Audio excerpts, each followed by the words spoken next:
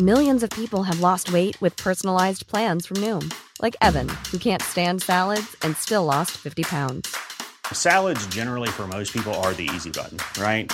For me, that wasn't an option. I never really was a salad guy. That's just not who I am. But Noom worked for me. Get your personalized plan today at Noom.com. Real Noom user compensated to provide their story. In 4 weeks, the typical Noom user can expect to lose 1 to 2 pounds per week. Individual results may vary. 1981 was a busy year for Split Enz, with the release of their album Waiata and a 6-month world tour. And the royalties flooded in for Tim Finn after the band Jimmy and the Boys had an Australian hit with his song They Won't Let My Girlfriend Talk to Me.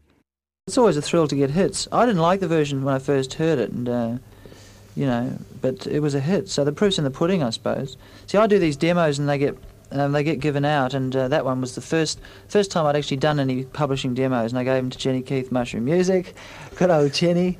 And she sold it to Jimmy and the Boys. She thought of them straight away. So now that there is an active arm to the publishing side of things, there's more of my songs going out.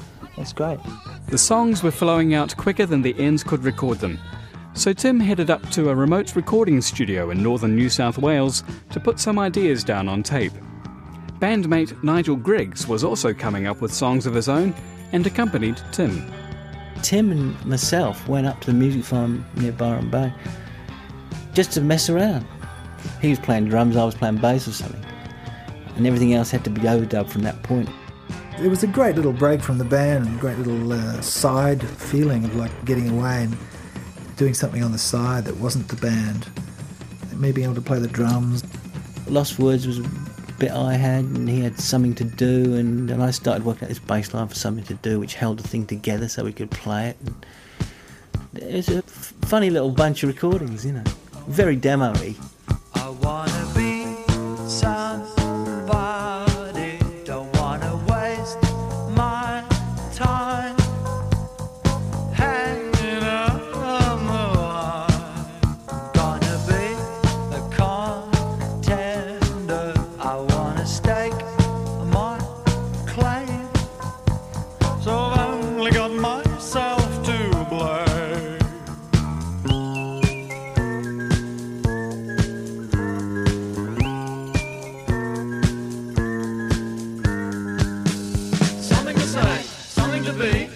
To buy. Only I could find something to do. Somewhere to do it, somewhere to think it, somewhere to lie. Only I could find something to do.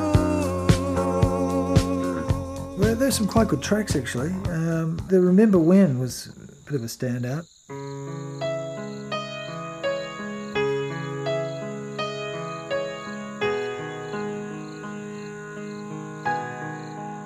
Remember When was another great one of Tim's.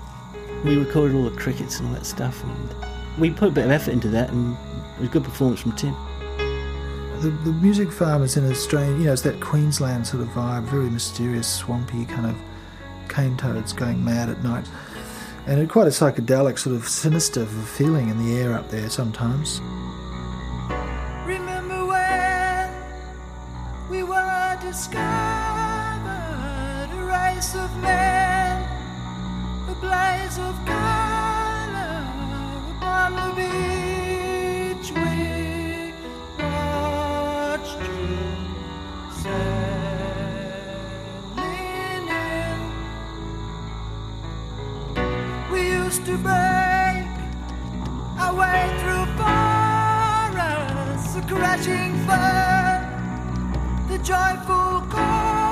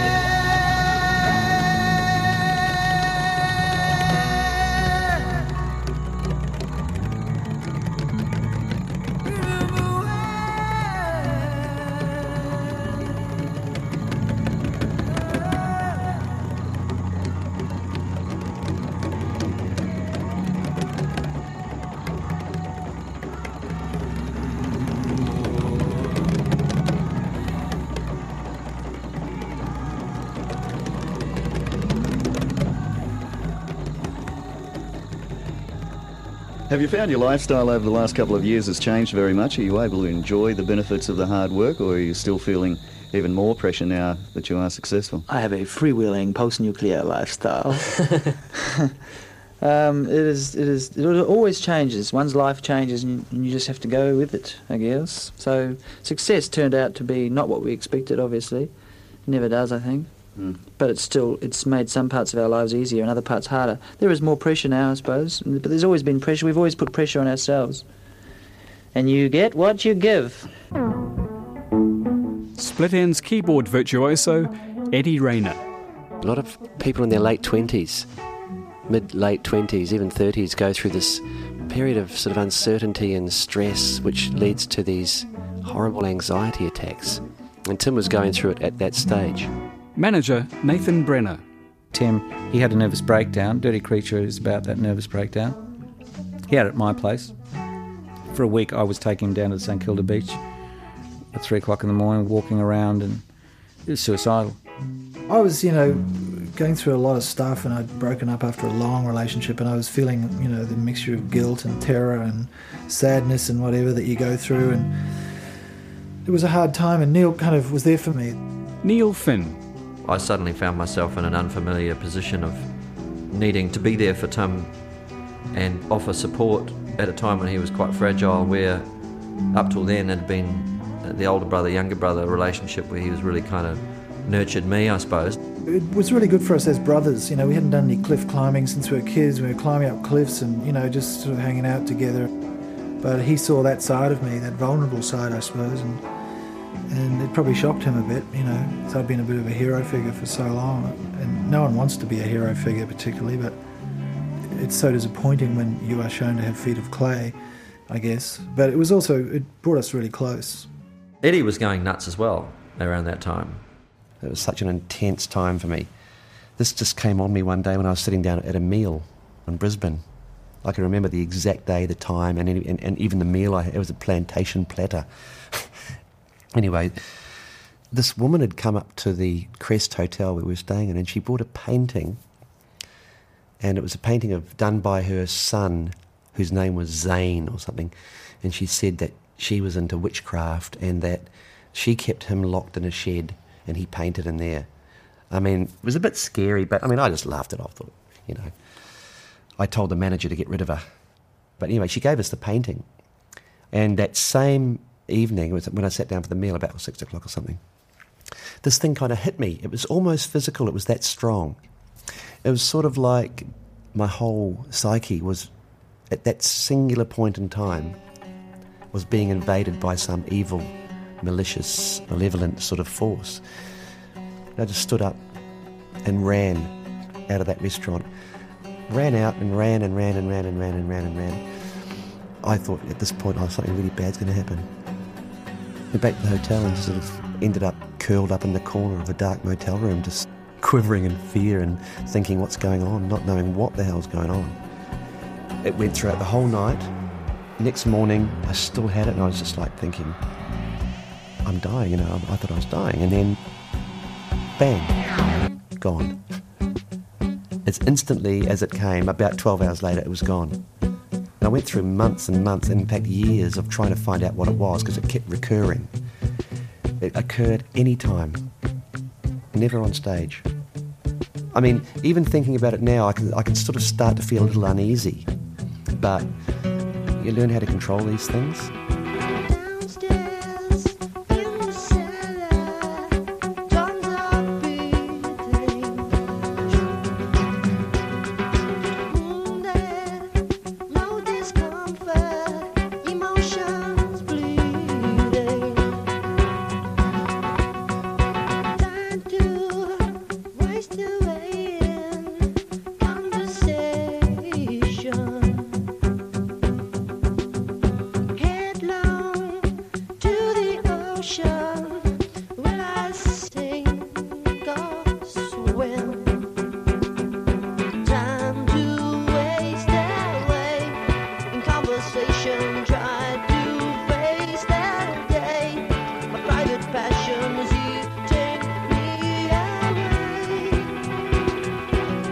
despite the personal crises, the songwriting and demo recordings continued in preparation for the next Split Enz album, Time and Tide. It's a small world. It's getting smaller. There's no getting away from it all in a small world. Yes, it's a small world. It's getting smaller. There's no getting away from it all in a small world. Anybody listening? A giant heartbeat is fading. I can hear the distance. I could say by the words. I will hear the numbers. I will shade by the fire. I can hear another girl in the shadow on the tree. I will love the way I feel. It's always in between. I will see another day, but there's another one to tell. There was an effort to get away from the short pared back arrangements and highly poppy melodies of True Colours and Waiata, and to be more representative of what the band was like on stage by this time and take a few risks. 1, 2, 3, 4. The decision was made to work with a new producer this time round, so Split Enz approached Englishman Hugh Padgham. Hugh had been in contact with us sort of sporadically ever since Frenzy. On Frenzy, he was the assistant engineer. He was about the same age as us, become quite a good mate during those sessions. Hugh Padgham. In the meantime, my career had sort of taken off on my own, you know, doing things like Peter Gabriel and Phil Collins and The Police and stuff. So I was sort of relatively new sort of flavour of the month or year or something. Hugh flew to Australia and joined Split Enz in Sydney in November 1981. Nathan and Nigel remember the recording sessions fondly. It's one of the most rewarding experiences I've ever had with a band, recording that album, being with them up there. How close was the band at this time? Very close. To me, totally close. Only because the openness in recording. I think Tim and Neil were more open. We had less preconceptions. We had no idea what we were doing. We did no rehearsing. We did all the rehearsing in the studio, so we could capture anything as soon as it happened. And it was a really good feeling about it. And he was part of that behind the desk. Best recording time I've ever had anywhere with anybody.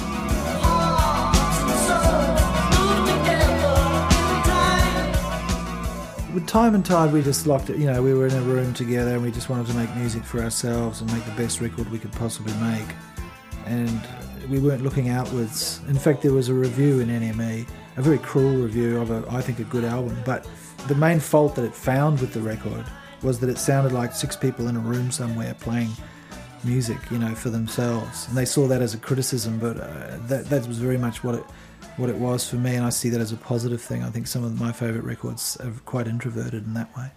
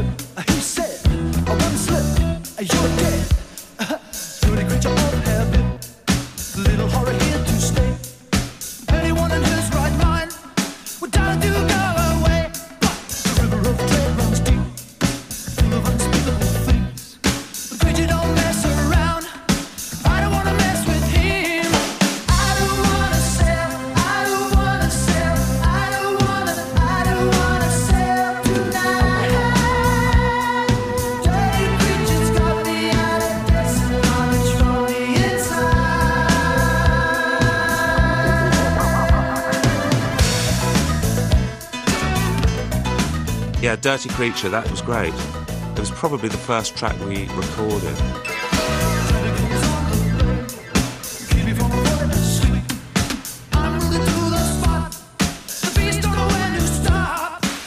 can remember Nigel having written the chorus to that years before we recorded it. I don't want to sail, I don't want to sail.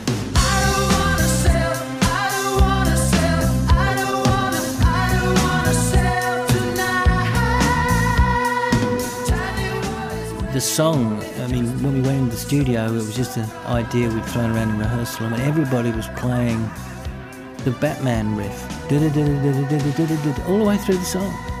Which became over time. We really fought hard for that song. We spent a couple of days trying to get the right feel, and when it fell into place, it was just great from then on. We were really just breaking Nolan as the drummer. I think he did incredibly well. I think that was his finest hour on Time and Tide. He really did some great drumming, things like Dirty Creature and our great Nolish feel, I think. Really funky.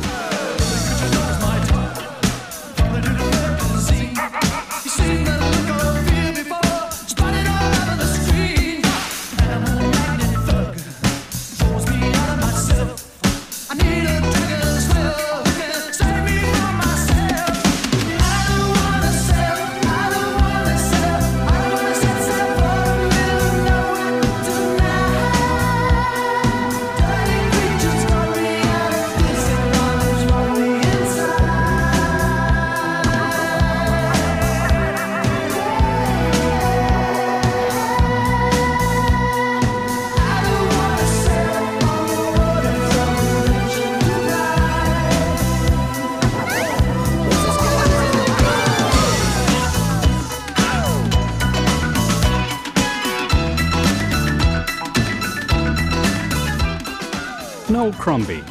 For me, it was because I was playing drums. You know, that was a pretty big thing, really. Also got then to be playing songs that I'd worked out drum-wise rather than having stepped in after an album that's already recorded. Yeah, so I sort of felt like I was able to reflect a bit of my sort of personality, I suppose.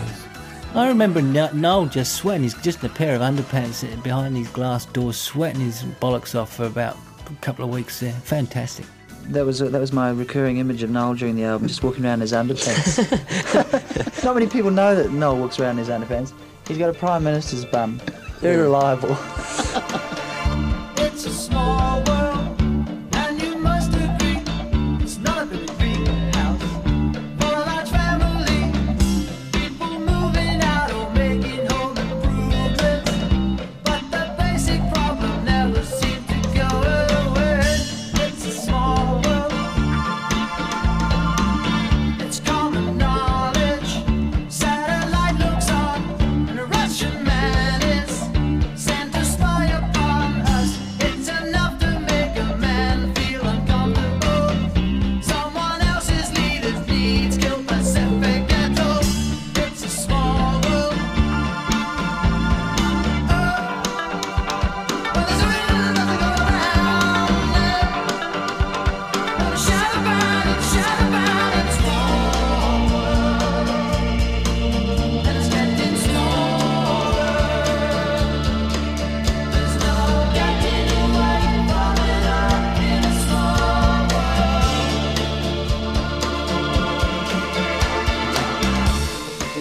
We were invited to this barbecue, and this little kid said to me, he thought it was good to be small, and I said, why do you think it's good to be small? And he said, it's easier to pick things up. And I thought that was pretty cute, so I put that in the song. Baby, down, the population swells. There's a broken circuit. No one tells the truth. Are we mammals with a future in this nutshell?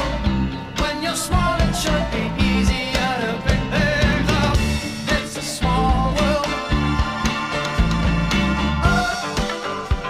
Wanna hold it in my hand. Wanna roll it like a ball.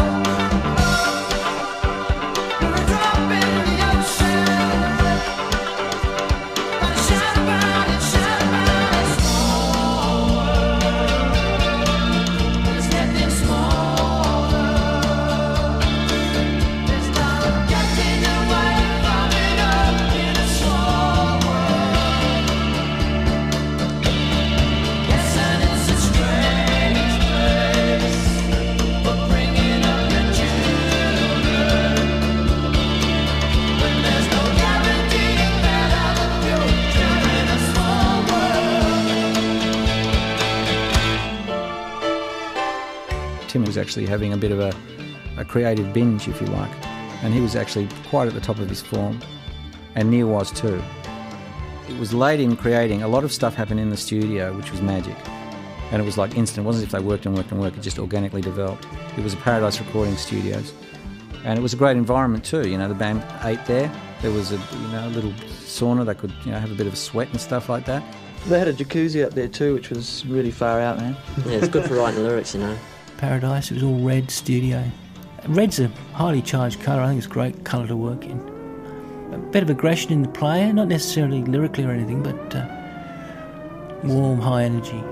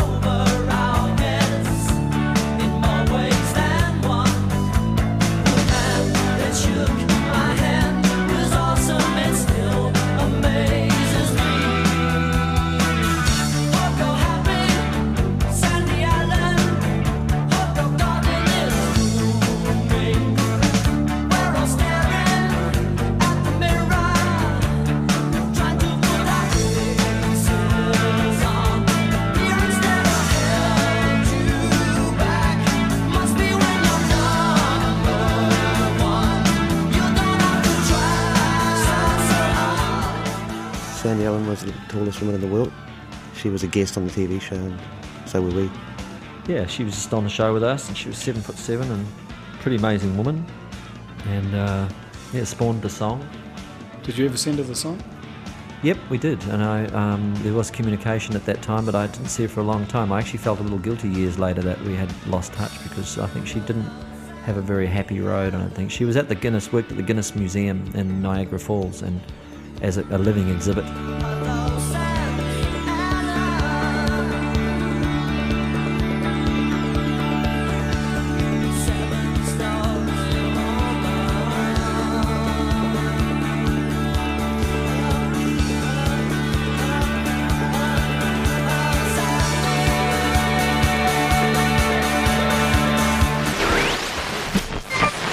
Edward Rayner. G'day, Eddie. How are you? 1, 2. Nearly every album there's an instrumental on it from you. Yeah, we had a fad for a couple of albums, True Colours and Waiata. There was a bit of a fad on instrumentals there, but we got sick of them for the new album, Time and Tide, so we gave it a miss. But you've got long instrumental breaks on Time and Tide, haven't you? Like Leaky Boat, for example. Yeah. There's a lot of instrumental as part of the song. Oh, yeah, instrumental, you know, we think we're pretty good instrumentally. You are excellent instrumental, if I may say so. Well, I was just going to say the same thing. Of course. But you know, on the new album, it'll be all instrumental. There'll be none of the Finn Brothers at all. Right. On it.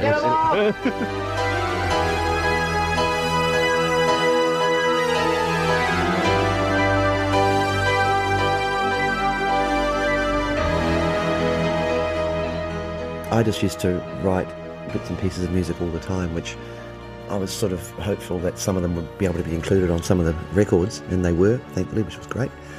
One night I just recorded Pioneer just by myself. I think it was just Hugh and I.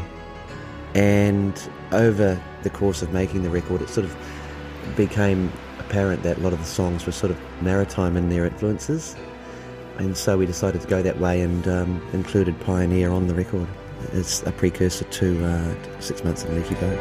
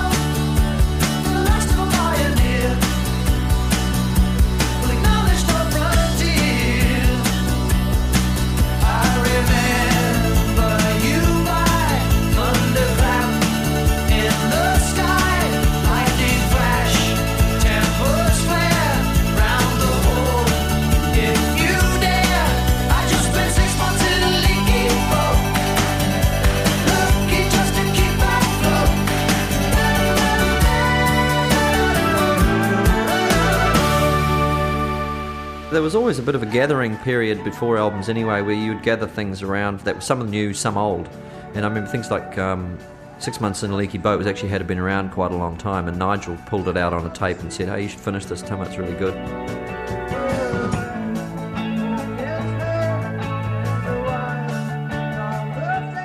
Tim originally came along with the verse and chorus melody. I don't think he had too many lyrics at that stage, and we played along with it, and it became a bit more epic, and the bridge came in and the ending. So the band was heavily involved in what was originally Tim's idea. Producer Hugh Padgham. I always sort of like to regard my job as being a sort of catalyst to the group, and you know, they present me with the songs, and then you go, well, I've got a good idea, I think, to maybe make that better, or why don't you change this or try that. I seem to remember 6 Months in a Leaky Boat, it was my idea to have acoustic guitars strumming away.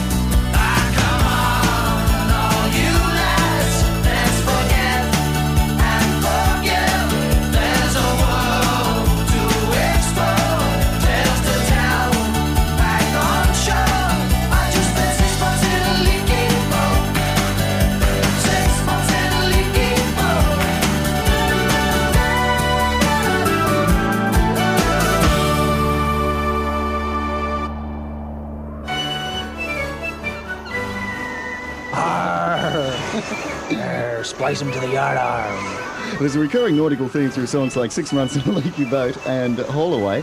What brought that about? Who knows? These things just happen, but I guess The Neil said jacuzzi? earlier, yeah, the jacuzzi, that was it. And the sauna. We wrote a lot of the lyrics in the sauna. And with all that moisture around, you couldn't help but think of the sea. Plus, we all like the sea. We spend a lot of time there as kids, and there's always images. It's an easy mood to fall into, and on this album particularly, because we used, like with 6 Months in a Leaky Boat, that to me popped into my head probably because I was thinking about the pioneers. I was reading a book called The Tyranny of Distance, which explained all the early days of Australia and how, you know, the very isolation of the place was the reason why things turned out the way they did, socially, economically, whatever. And it just fascinates me that people could spend those 6 months or however long they did spend on those old leaky boats, you know, coming around the world. And so I did it, but it's not a song about that, but that's the mood of it. What it's about is several different things, I suppose. Anybody who's come through a rough time and survived it and can look back with a laugh, that's what the song is for them.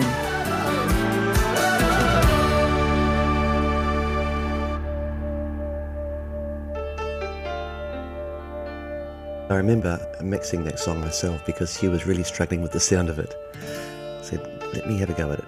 I said, okay, and he threw his hands up and he went out for a walk, and when he came back I'd finished it, and it sounded pretty good.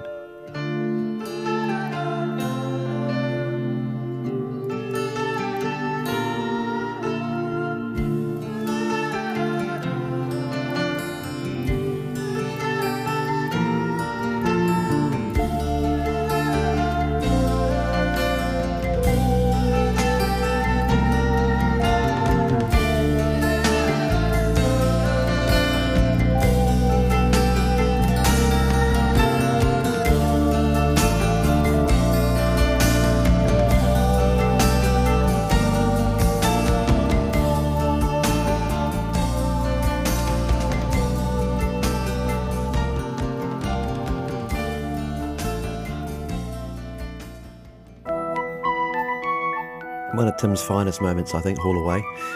It's a potty little song. I was born in Tiawamutu, 25th of June 1952. 10 pounds of boy, all away, all away, all away. My mother and father's pride and joy. Richard and Mary, drink to my journey, all away. My mum and dad came to Melbourne and we just finished the album and played it to them, and the Richard and Mary Drink to My Journey line. Dad heard it. He was up late. Mum was in bed already, and he'd heard it, and he couldn't stop laughing, and had to wake Mum up. She thought it was all a joke and got a bit cross with him. But yeah, and then we sang it to them at Sweetwater's, which was rather lovely. Got them to come up on stage, and the lighting person just lit them on that line, and they were raising their glasses. It was wonderful.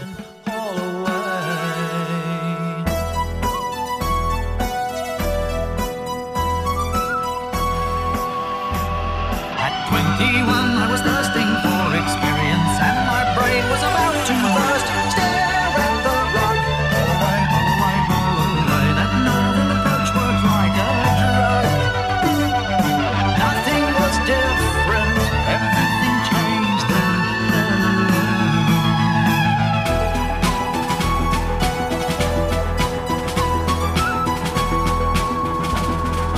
Years ago in an Auckland flat, this odyssey began, motivates me still.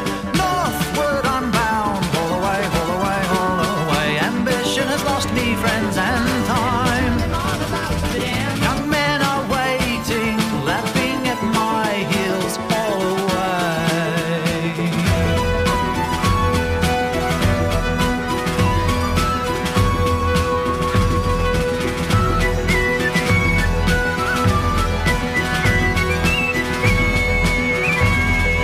Now I'm having a nervous breakdown, but my mates will see that I don't go down.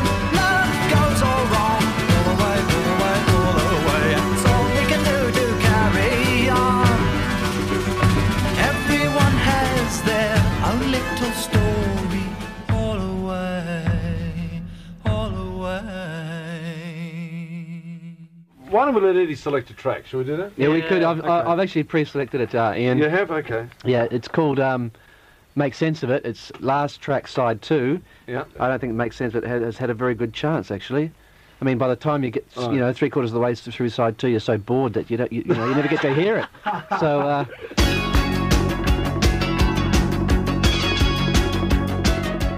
Make sense of it. Just came about in the studio virtually. Quite spontaneous.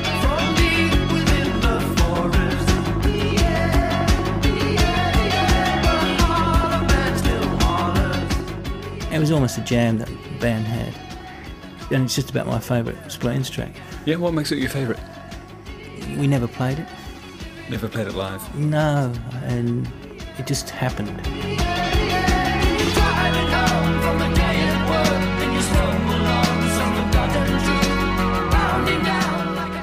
Well, there's one funny part in that song where it sounds like everything's falling apart, and that we found it quite hard to arrange that, but Eddie decided to do it with pots and pans. He's magically clumsy. He got him to crash in rhythm as well.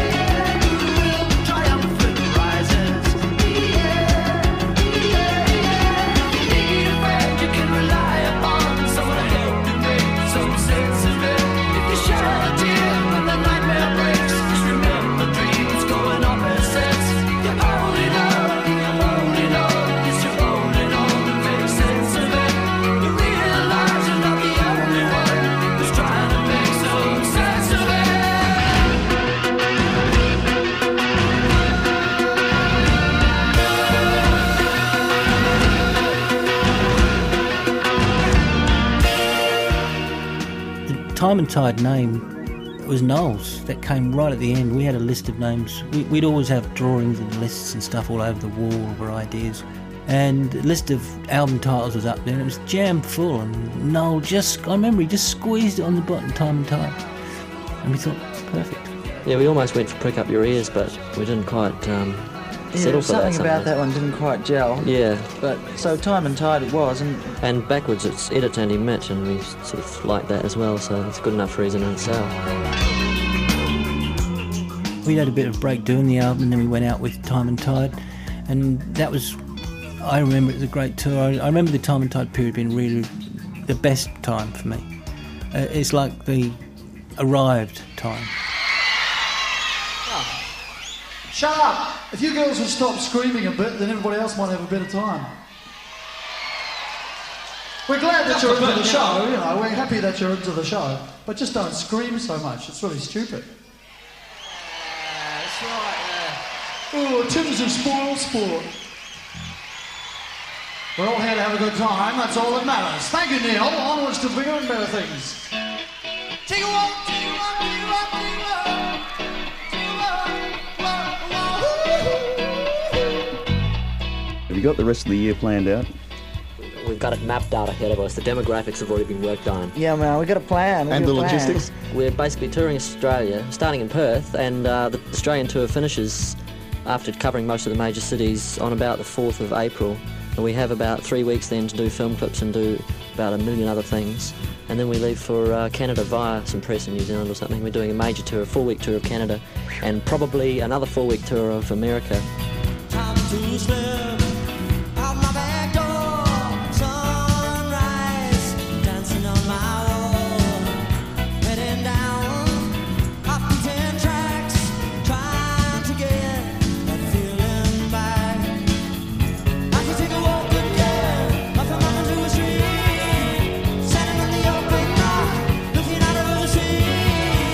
Funny when we move ahead, never worry when we leave behind. I could always find some peace in the back of me. Diagnosis from yesterday, give love, fill up every space. Now I laugh at simple truth, sneer and frown like we all do. Then the long night awaits with memories of midnight feast. Feel the boy in me escape. There's a field of frost beneath my feet. Run, never tire. Run, boy, forever and ever. What town on the North Island Such an easy question. was Tim and Neil born in? First caller, good evening. Yeah, I was going to say Auckland. Oh, you haven't been listening to your Time and Tide. No, sorry. Right, Next. thanks. Hello, The what's answer to the fourth? question. Go on. Yeah, how about Taranganui? Oh, What Very bad, I'm afraid, no. Wallace Town then? No, just one guess. Oh. Hello. Yeah, g'day. Yeah, g'day. Yeah, is it Tiamutu? And the time on FOBO Radio, 19 and a half, after 2 a.m. I remember it like it was just yesterday, Neil. Remember those times in Tiamutu? Yeah, I remember fine. Remember when you spotted me when I was being beaten up by the local bully? Yeah, that's right. It was a good day, Neil. Wasn't bad, wasn't bad.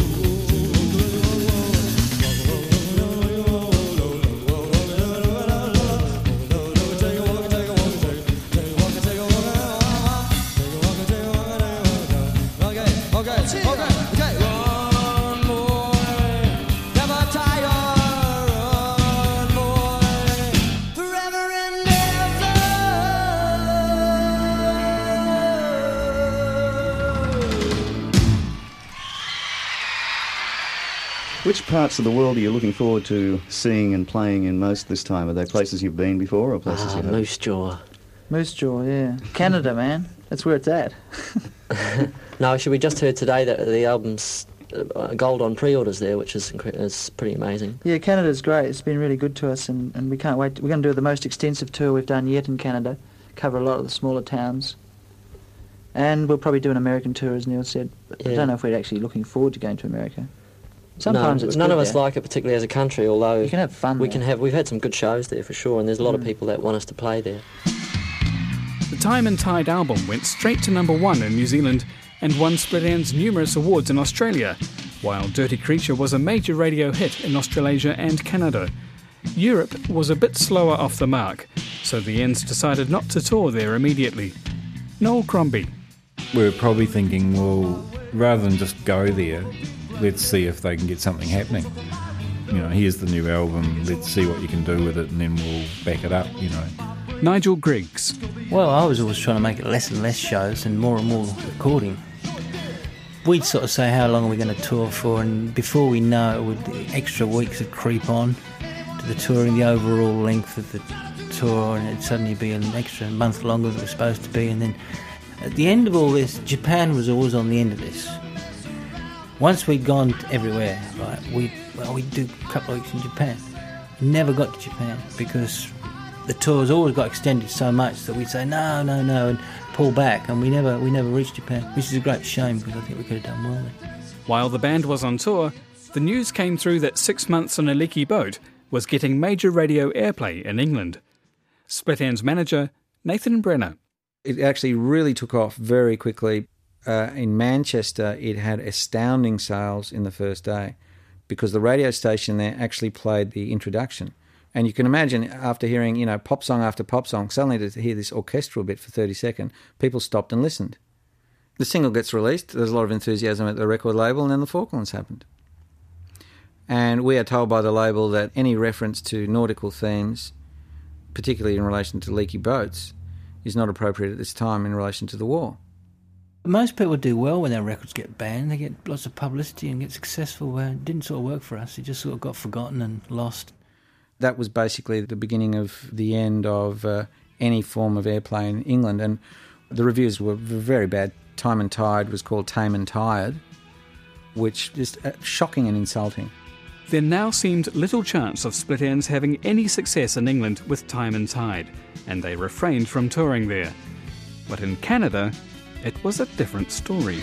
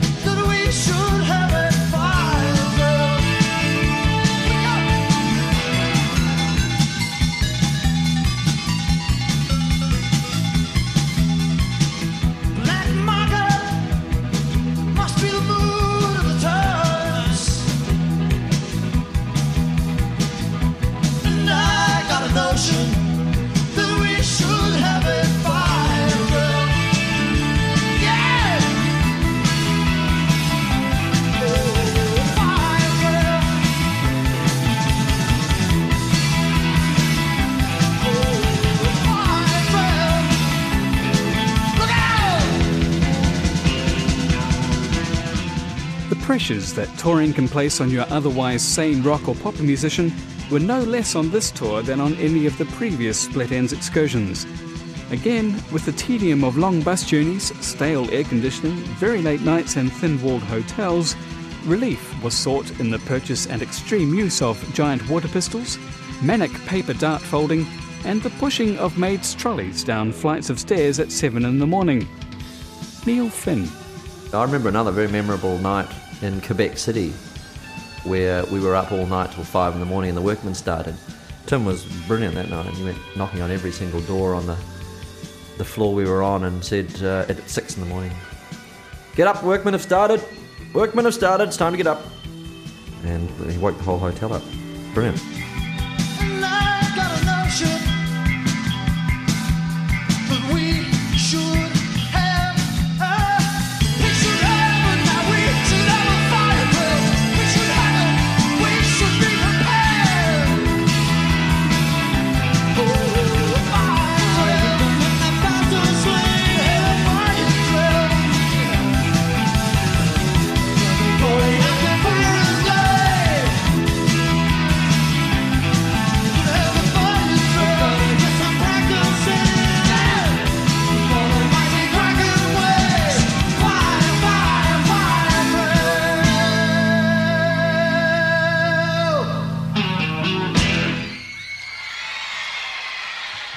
Actually, it's quite fitting that we're in Hamilton tonight, because that's where Neil and I actually come from. That's our home base in New Zealand, Hamilton, a city called Hamilton. So it's a nice coincidence, eh? It's true, I wouldn't kid you. is it true that you played to 5,000 people in New York City? New York, yeah, we did an open air gig there. That's Duran Duran something supported else. us, and we had 5,000 people. Yeah, Duran Duran supported you? Yeah. See, well, we don't hear this sort of thing in New Zealand, and it's great. Yeah, we've had some good achievements, but we are pretty modest in a way, because we've been accused of being up ourselves. I think the venerable Sunday News. The Sunday News. So the split-ends have really upped themselves, but sometimes it sickens me how polite and sort of sensible we are, Yes. I like to be a bit more arrogant about it, so let's just say that we're the most brilliant band that God's ever put on this earth, Ain't it about time the Yanks woke up and took notice?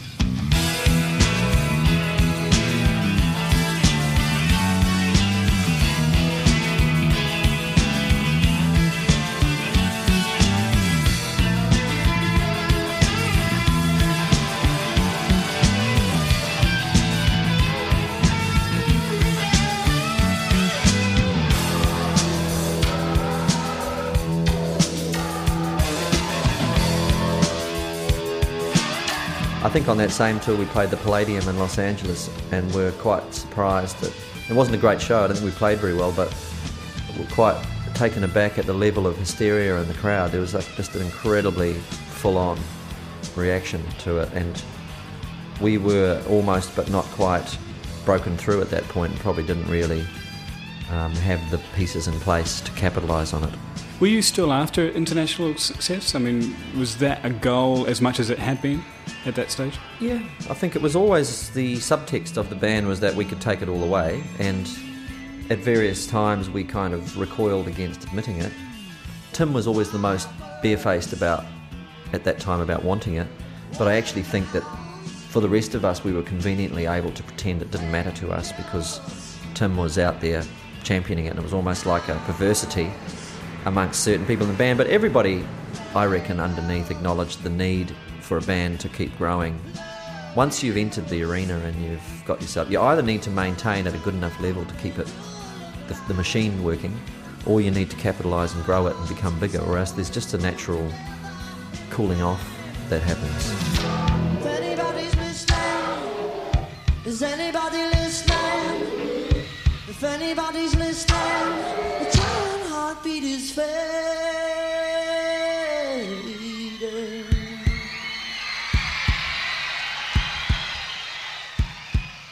We started to win all these awards, and we were saying to each other, it's the kiss of death, and it was. Sometimes I think success is just a prelude to breaking up.